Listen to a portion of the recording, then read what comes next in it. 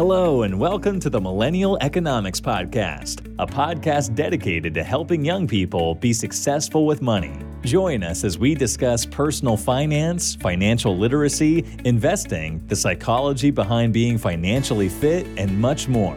Here's your host, Jared Dixon. Hello, everyone. Hope y'all are doing well. We went a week without a new episode, so I'm excited to record a new one this evening. I usually record in the morning, but it's evening for me here. So hope whatever time of day you find yourself in, you're having a good one. Thank you for tuning in again.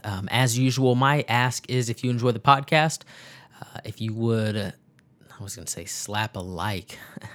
I have a young child that watches YouTube videos, and all the hit the like button and smash the subscribe button. Wow, that's really embarrassing.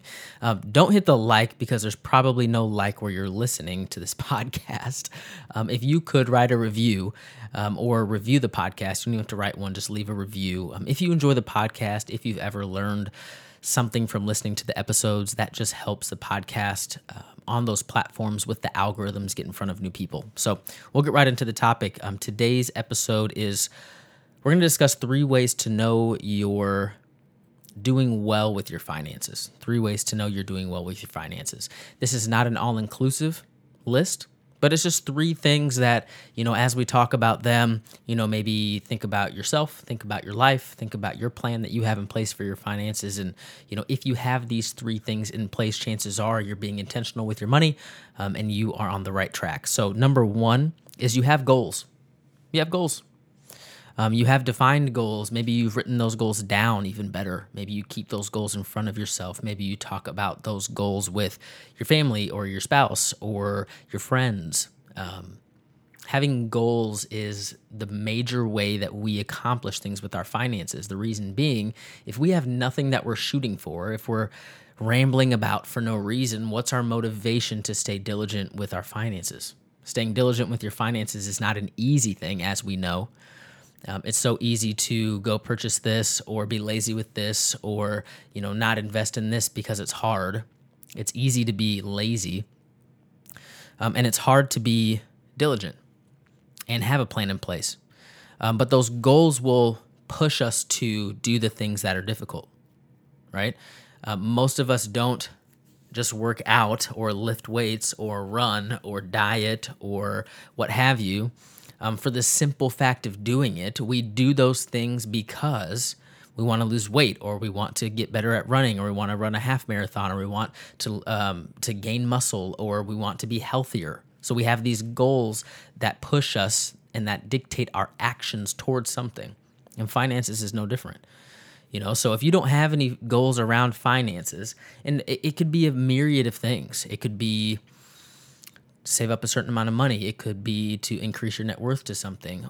I think more powerful goals would be maybe if it is important to you to have money for your kids' college, or to purchase a home, or to be financially free, or to be able to quit the job you're in now to pursue something you have more of an interest in, or it might be to support your family, or what have you.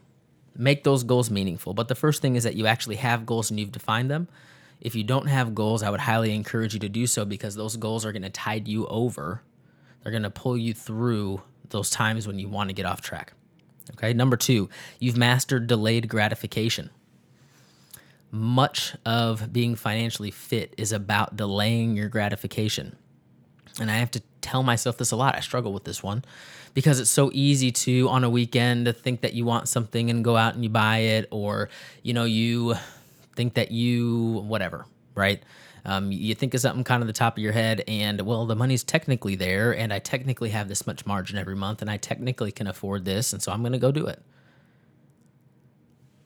Delayed gratification is key. Thinking about those goals, thinking about the end game, beginning with the end in mind is important. So if you've mastered delayed gratification, or I should say, because none of us have truly mastered it, I would probably venture to say, but if you are pursuing mastery of that, then you know you're headed in the right direction with your finances.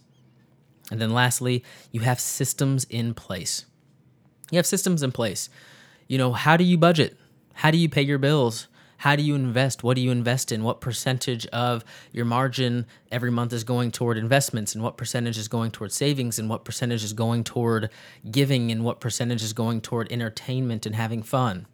You have systems in place. You've thought about these things, and you have guardrails for yourself so that it's harder for you to get off track. If you know with your monthly margin that 80% of it goes toward investing, 10% of it goes toward giving, and 10% of it goes toward entertainment, well, there you go.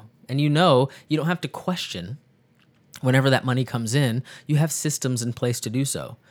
If you haven't created a budget yet, that's a system to keep you on track every month. If you have a hard time paying your bills or staying current on your bills, develop a system every time you get paid for what you're going to spend your money on, how you're going to itemize your bills, how you're going to pay them, when you're going to do it, what that looks like. Develop a system, okay? Because if we think that we're just going to freely fall into the right thing, you're going to find days where you fall off track, because some days you're going to be motivated to do something and some days you're not. But if you have a system with how you do something, you can always fall back on that system. Okay? So that's all I got for this episode. 3 ways to know you're doing well with your finances. Number 1 in review is have goals.